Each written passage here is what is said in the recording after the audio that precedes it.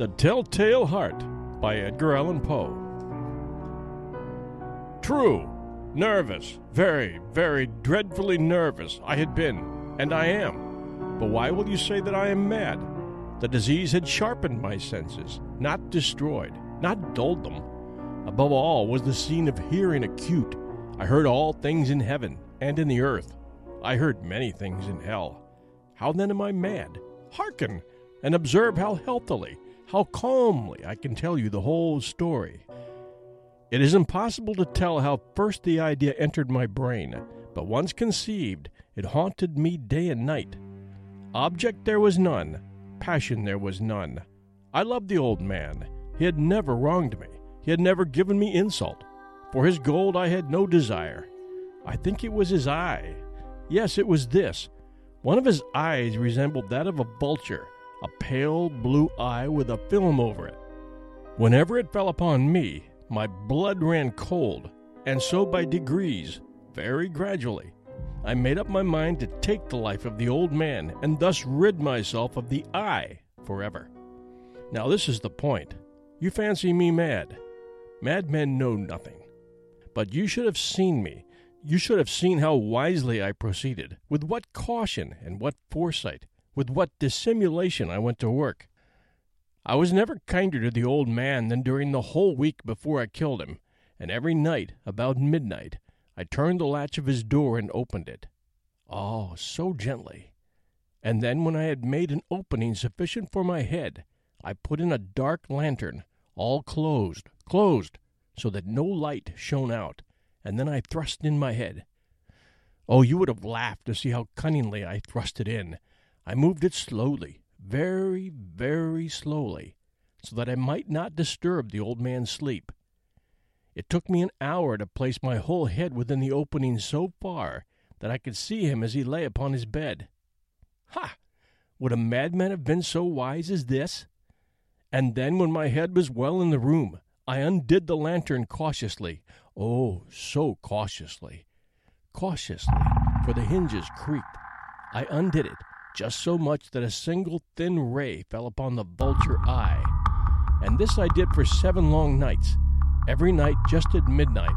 But I found the eye always closed, and so it was impossible to do the work, for it was not the old man who vexed me, but his evil eye. And every morning, when the day broke, I went boldly into the chamber and spoke courageously to him, calling him by name in a hearty tone, and inquiring how he had passed the night. So you see he would have been a very profound old man, indeed, to suspect that every night, just at 12, I looked in upon him while he slept. Upon the 8th night, I was more than usually cautious in opening the door. A watch's minute hand moves more quickly than did mine. Never before that night had I felt the extent of my own powers, of my sagacity. I could scarcely contain my feelings of triumph, to think that there I was, opening the door, little by little, and he not even to dream of my secret deeds or thoughts. I fairly chuckled at the idea, and perhaps he heard me, for he moved on the bed suddenly, as if startled. Now you may think that I drew back, but no. His room was black as pitch with the thick darkness, for the shutters were close-fastened, through fear of robbers. And so I knew that he could not see the opening of the door, and I kept pushing it on, steadily, steadily. I had my head in, and was about to open the lantern when my thumb slipped upon the tin fastening, and the old man sprang up in bed, crying out, "Who's there?" I kept quite still and said nothing. For a whole hour I did not move a muscle, and in the meantime I did not hear him lie down. He was still sitting up in bed listening, just as I have done, night after night, hearkening to the death watches in the wall. Presently I heard a slight groan, and I knew it was the groan of mortal terror. It was not a groan of pain or grief. Oh, no. It was the low, stifled sound that arises from the bottom of the soul when overcharged with awe. I knew the sound well. Many a night, just at midnight, when all the world slept, it has welled up from my own bosom, deepening, with its dreadful echo, the terrors that distracted me. I say I knew it well. I knew what the old man felt, and pitied him, although I chuckled at heart. I knew that he had been lying awake ever since the first slight noise, when he had turned in the bed. His fears had been ever since growing upon him. He had been trying to fancy them causeless, but could not. He had been saying to himself, "It is nothing but the wind in the chimney. It is only a mouse crossing the floor, or it is merely a cricket which has made a single chirp."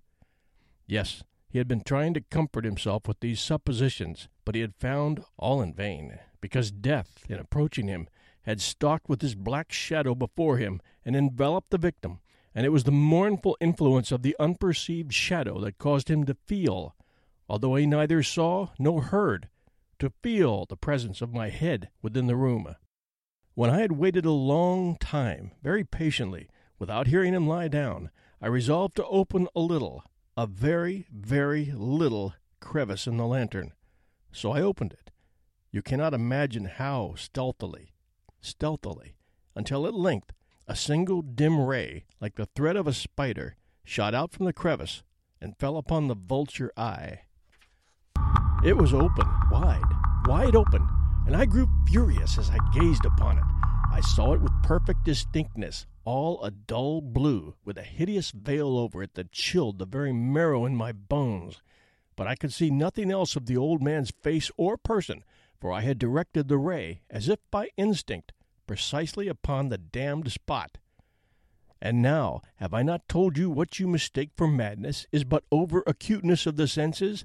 Now, I say, there came to my ears a low, dull, quick sound, such as a watch makes when enveloped in cotton.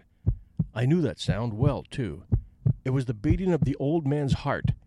It increased my fury, as the beating of a drum stimulates the soldier into courage. But even yet I refrained and kept still. I scarcely breathed. I held the lantern motionless. I tried how steadily I could maintain the ray upon the eye.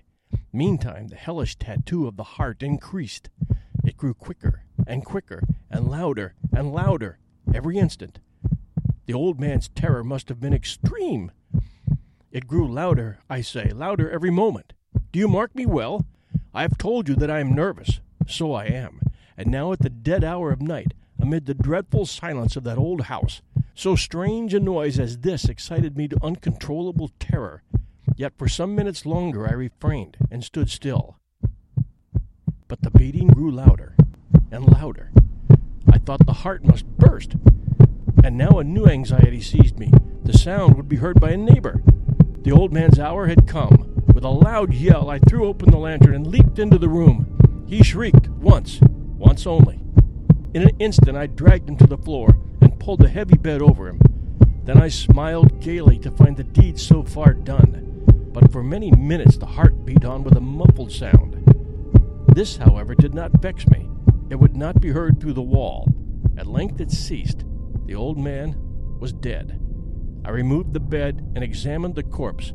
Yes, he was stone dead. I placed my hand upon the heart and held it there many minutes. There was no pulsation. He was stone dead. His eye would trouble me no more. If you still think me mad, you will think so no longer when I describe the wise precautions I took for the concealment of the body. The night waned, and I worked hastily, but in silence. First of all, I dismembered the corpse. I cut off the head and the arms and the legs. I then took up 3 planks from the flooring of the chamber and deposited all between the scantlings. I then replaced the boards so cleverly, so cunningly, that no human eye, not even his, could have detected anything wrong. There was nothing to wash out, no stain of any kind, no blood spot whatever. I had been too wary for that. A tub had caught all. Ha! When I had made an end of these labors, it was 4 o'clock, still dark as midnight. As the bell sounded the hour, there came a knocking at the street door. I went down to open it with a light heart, for what had I now to fear? There entered 3 men, who introduced themselves, with perfect suavity, as officers of the police. A shriek had been heard by a neighbor during the night. Suspicion of foul play had been aroused. Information had been lodged at the police office. Had been deputied to search the premises. I smiled, for what had I to fear? I bade the gentleman welcome. The shriek, I said, was my own, in a dream. The old man, I mentioned, was absent in the country. I took my visitors all over the house. I bade them search well. I led them at length to his chamber. I showed them his treasures, secure, undisturbed. In the enthusiasm of my confidence, I brought chairs into the room and desired them here to rest from their fatigues, while I myself, in the wild audacity of my perfect triumph, placed my own seat upon the very spot beneath which reposed the corpse of the victim. The officers were satisfied. My manner had convinced them. I was singularly at ease. They sat, and while I answered cheerily, they chatted familiar things. But ere long I felt myself getting pale, and wished them gone. My head ached, and I fancied a ringing in my ears, but still they sat, and still chatted. The ringing became more distinct. It continued and became more distinct. I talked more freely to get rid of the feeling, but it continued and gained definiteness, until at length I found that the noise was not within my ears. No doubt I now grew very pale, but I talked more fluently and with a heightened voice. Yet the sound increased, and what could I do? It was a low, dull, quick sound, much such a sound as a watch makes when enveloped in cotton. I gasped for breath, and yet the officers heard it not. I talked more quickly, more vehemently, but the noise steadily increased. Why would they not be gone? I paced the floor to and fro with heavy strides, as if excited to fury by the observation of the men, but the noise steadily increased. Oh, God! What could I do? I foamed, I raved, I swore. I swung the chair upon which I had been sitting, and grated it upon the boards, but the noise arose over all and continually increased. It grew louder, and louder, and louder, and still the men chatted pleasantly and smiled. Was it possible they heard not? Almighty God! No, no! They heard, they suspected, they knew. They were making a mockery of my horror. This I thought, and this I think. But anything was better than this agony. Anything was more tolerable than this derision. I could bear those hypocritical smiles no longer. I felt that I must scream or die. And now, again, hark! Louder! Louder! Louder! Villains! I shrieked. Dissemble no more! I admit the deed! Tear up the planks! Here! Here! It is the beating of his hideous heart!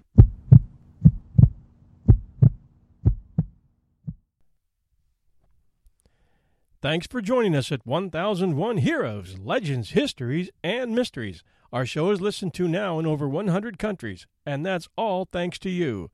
For you iTunes listeners, we survive on reviews, so we ask that you take a few minutes and write a review for us. Our new family show needs reviews as well.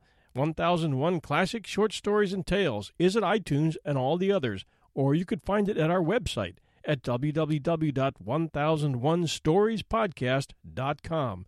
Just look for the Storytellers box at the upper right and click on it. All our episodes are there, and you'll find a great selection of short stories that can be enjoyed and discussed on the next family car trip. Stories like The Emperor's New Clothes by Hans Christian Andersen and The Last Fight in the Colosseum by Charlotte Young. Until next time, this is your host and storyteller, John Hagedorn, and this is our story.